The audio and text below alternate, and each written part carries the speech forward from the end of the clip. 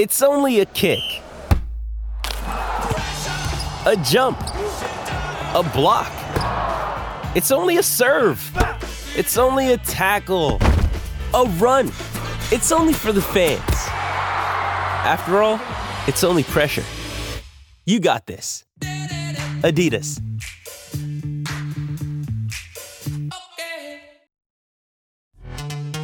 This episode is brought to you by Pepsi Wild Cherry. Pepsi Wild Cherry is bursting with delicious cherry flavor and a sweet, crisp taste that gives you more to go wild for.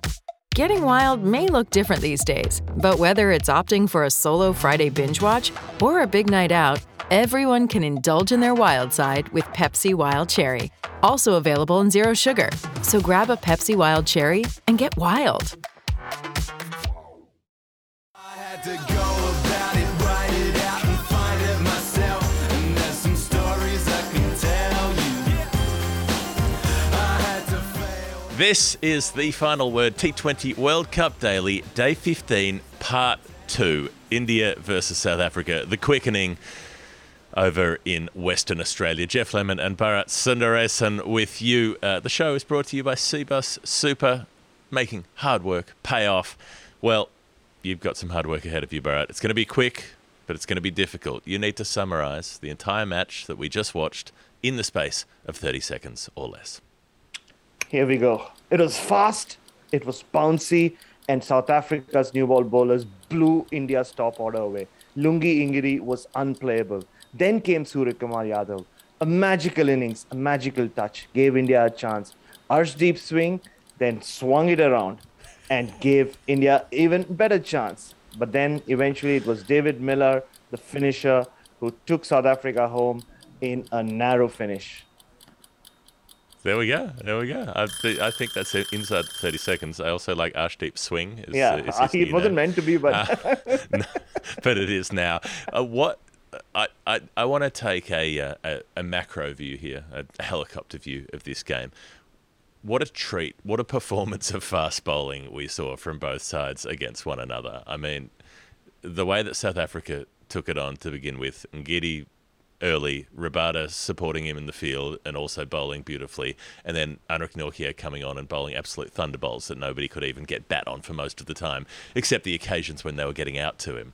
And then Arshdeep Singh comes on, left arm, swinging it, 2 wickets in his first 3 deliveries. Bhuvneshwar Kumar bowls gorgeously in support, almost unhittable, couldn't get a wicket because nobody could lay bat on the ball, barely conceded a run. Mohammad Shami comes in as the third string to back that up. Hardik Pandya does a pretty good job at times through the middle. It was on this Western Australian pitch, this sort of drop-in pitch that they use at the Perth Stadium, that's had bounce before. India played on it in 2018 in a test match and found plenty of assistance from it on that occasion as well. But just all put together, we're so used to bowlers just being slot machines for batters in this format, and to come out and watch bowlers really take it to them. We've seen it happen a couple of times already in this tournament, but this was the most dramatic fast bowling display, exhibition almost, that we've seen so far, I think. Oh, yeah, absolutely. And we saw all kinds of it, right? Like we saw the pace and bounce from Lungi Ingiri and Kagiso Rabada. Wayne Parnell, very underrated performance. He took 3 very important wickets. He kind of swung it around, seamed it around, bowled different lengths to those two, lacking the pace of Ingiri and Rabada. And Nokia then backed them up beautifully with that short of length stuff. And I think what made it even more exciting, especially the Indian innings, Jeff, was the fact that South Africa knew what India was going to do. India knew what South Africa was going to do.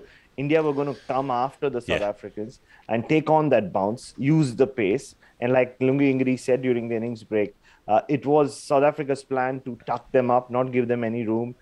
So there was a bit of cat and mouse going into it as well. So you don't see a lot of cat and mouse when you're talking about genuine fast bowling. It's more about spin and dry wickets. That's what made it even more fascinating. So, India went after them, got away with a couple of sixes early on, but then Ingiri struck. There were 3 wickets in 2 overs, removed the openers, and then Virat Kohli got out. It was perfect. And yes, we can even use this opportunity to talk about how well India started. Arshdeep Singh has been a sensation. He did so well against Pakistan, swinging the new ball. Again, a wicket with his first ball. That sharp ball that just leaves the left-hander and comes back into the right-hander. Quinton de Kock just edging to second slip.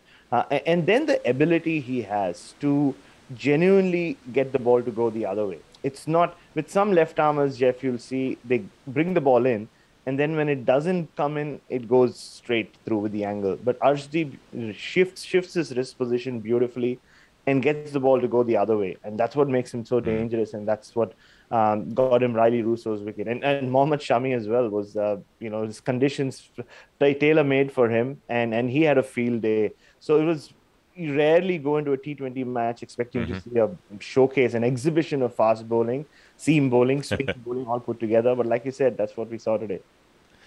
Yeah, Quinton de Kock and Riley Russo have been maybe the two most destructive players through this tournament. I mean, they've just scored so quickly at times, and Arshdeep Singh picked them both up within the space of 3 balls for absolutely bugger all. But to go back to the start of that India batting innings, the way that South Africa were bowling, so 3 wickets to the hook shot. Rohit Sharma's out hooking, Kohli's out hooking, Hardik Pandya's out hooking.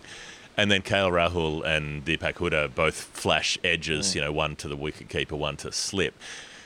And Deepak Hooda's just come into this team. They had a reshuffle. They got rid of Akshar Patel. They thought they'd lengthen the batting, and he's an occasional spin option, I guess, if you want one, but largely leave it up to Ashwin and have it as that classic 5-bowler setup with Hardik Pandya to bowl a full 4 overs.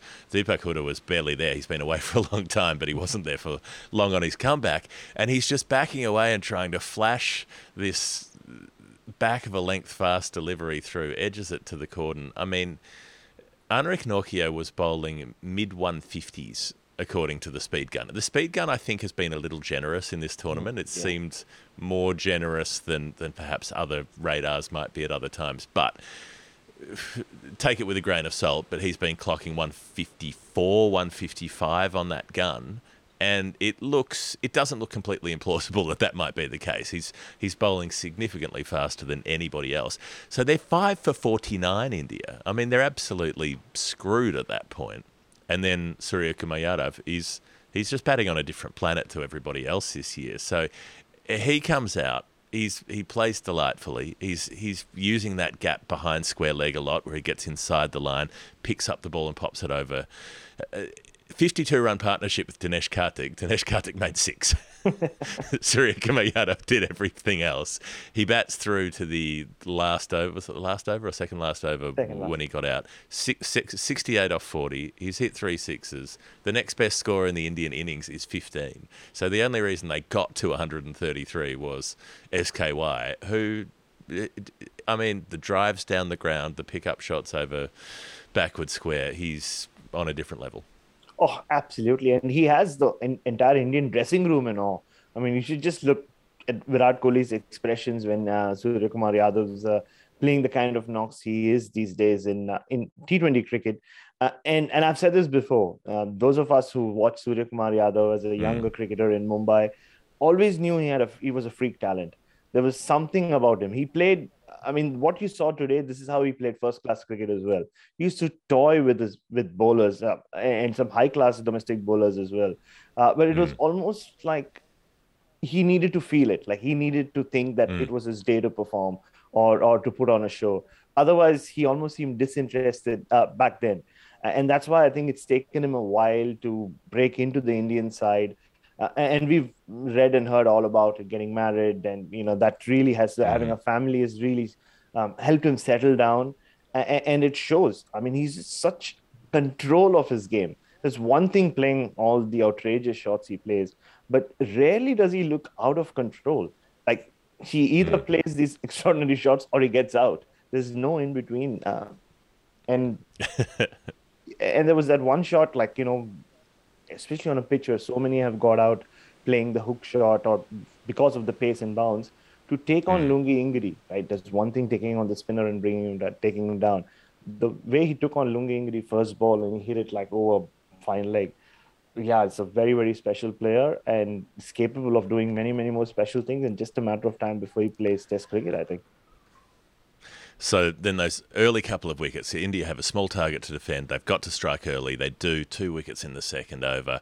And then poor old Temba Bavuma having one of those days where he just couldn't lay bat on it. He hit a 6 at one point, but which was almost completely accidental. He just had a wild slog, big top edge over the wicketkeeper. That was about as good as it got. Eventually he got caught trying to play a scoop shot, caught by the wicketkeeper. I think he was 10 off 15 balls at that point. It was a painful sort of innings.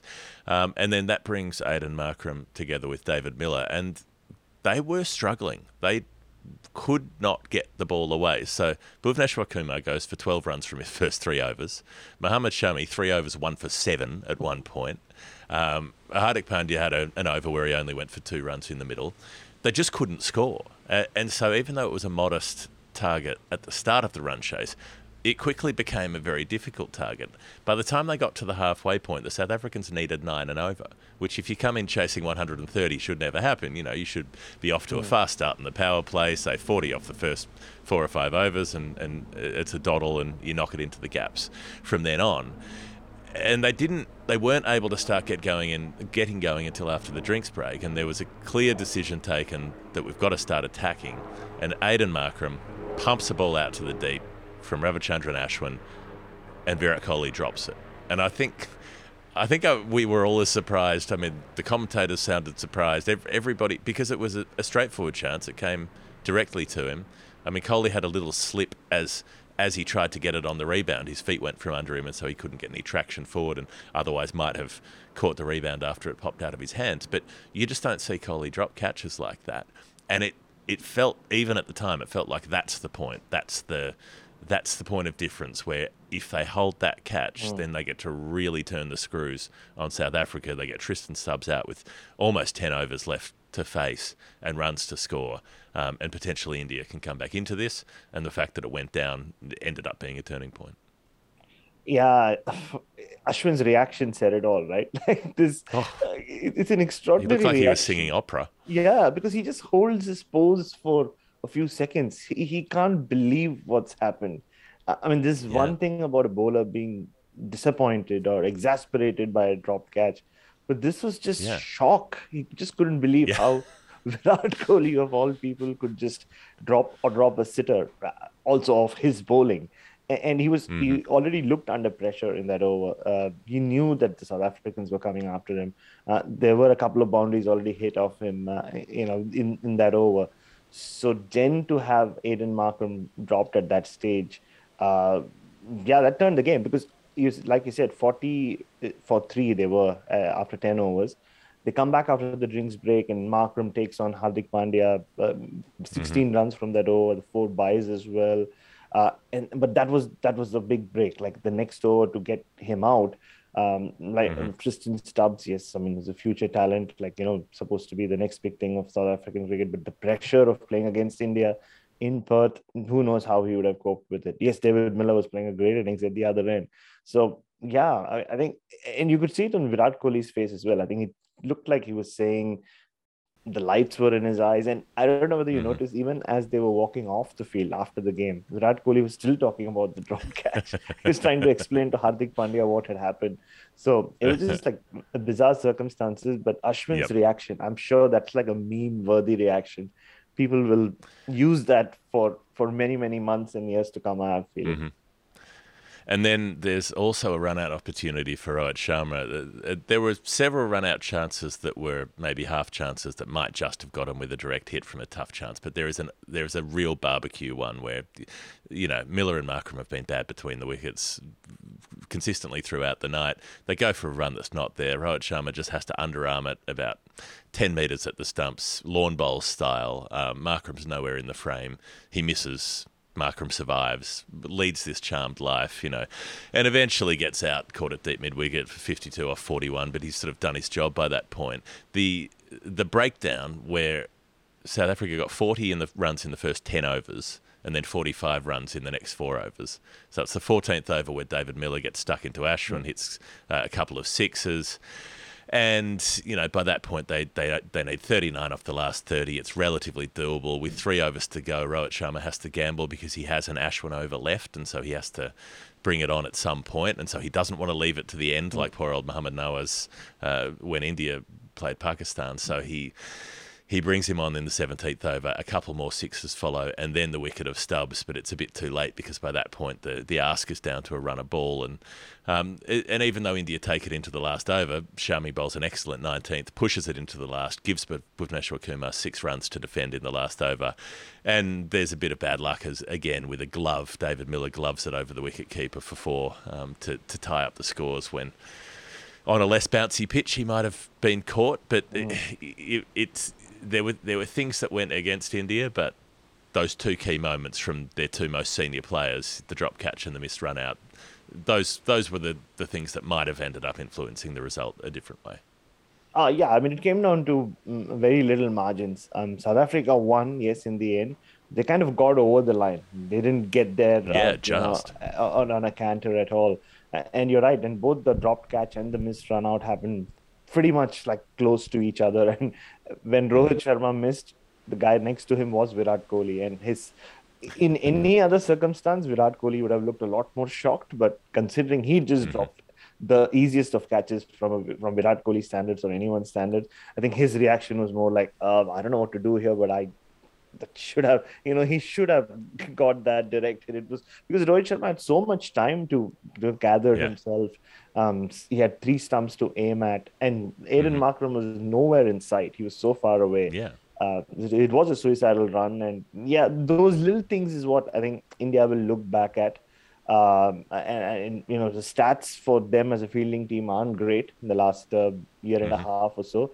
So that's came back to bite them. And it's amazing, right, Jeff, if you think about it, if Virat Kohli doesn't do what he does to Haris Rauf and the whole Mohammad Nawaz drama doesn't happen, India pretty much where they were last year, where they lost to the 2 more higher build teams in their group, and they could well have be on their way out, at this stage of the tournament. It's just because of that Pakistan game going the way that they are still very much in contention and are still being spoken of as favorites. Yeah, and essentially South Africa would have to lose to the Netherlands in order to not make it through from this point. So they're in a very strong position. Pakistan would need that to happen in order to qualify, or they would need Bangladesh and Zimbabwe to both beat India, given net run rates and all of the rest of it. The Hall of Fame, this is where we pick the most final word moment of the day. It's brought to you by Cbus Super. That's a superannuation company. They look after your retirement packages, your finances in retirement. If you live in Australia, they're a joint that can help you out to make sure that your money's not going to profiteering shareholders. It's part of a member-based organisation, cbussuper.com.au, if you want to sort out your finances. Final word, Hall of Fame. I particularly enjoyed the badged team cold weather gear that they've got going on. It was freezing in Perth tonight. Somehow India have Team India beanies that they've been able to produce. They're all going around in woolen hats. And then, not to be outdone, Tabaraz Shamsi on the South African bench was wearing big woolen gloves in bright South African green. Like, I don't know where you get team colour gloves from that are not batting gloves. They're like skiing gloves for the South African cricket team, but he has them. Anything that jumped out at you?